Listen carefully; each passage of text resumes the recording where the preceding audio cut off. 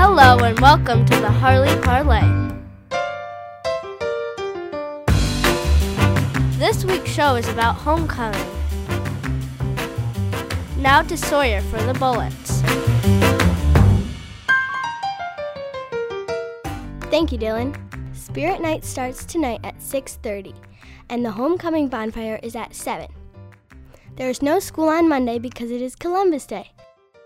Parent Coffee is Tuesday the 10th at 6:30 p.m. The new parent dinner that was originally scheduled on Thursday has been rescheduled for November. Next weekend is our big centennial celebration. Now to Eliza for the feature. For this week's feature, I interviewed Jay Stetzer about homecoming here at Harley. So, what is homecoming? Homecoming is an annual celebration.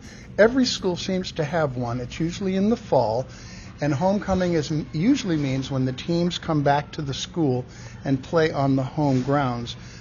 We've expanded that to mean when the alumni come back as well. So all of the graduates from Harley come back to help celebrate us being here at Harley. What is the importance of homecoming? Oh, it helps us celebrate being a community. So people come from the past, and people, of course, who are here in the present, and even some of the little kids who will be the future graduates celebrate with us as part of the community. It's like a great big party. And how did homecoming change over the years? Let's see, how did it change? It actually hasn't changed very much. It's pretty much the way it's been, at least as long as I've been here, pretty much the same.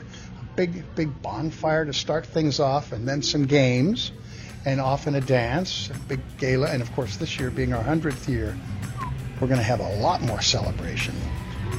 Thank you, Jay, for all your time. And now to Gia for this week's puzzle.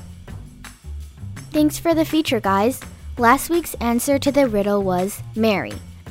This week's riddle is, what type of house weighs the least? Tune in to next week's episode to find out. Thanks, Gia. This week's show was brought to you by Maya, Gia, Sawyer, Dylan, and Eliza. We hope you enjoyed the show. Become what thou art.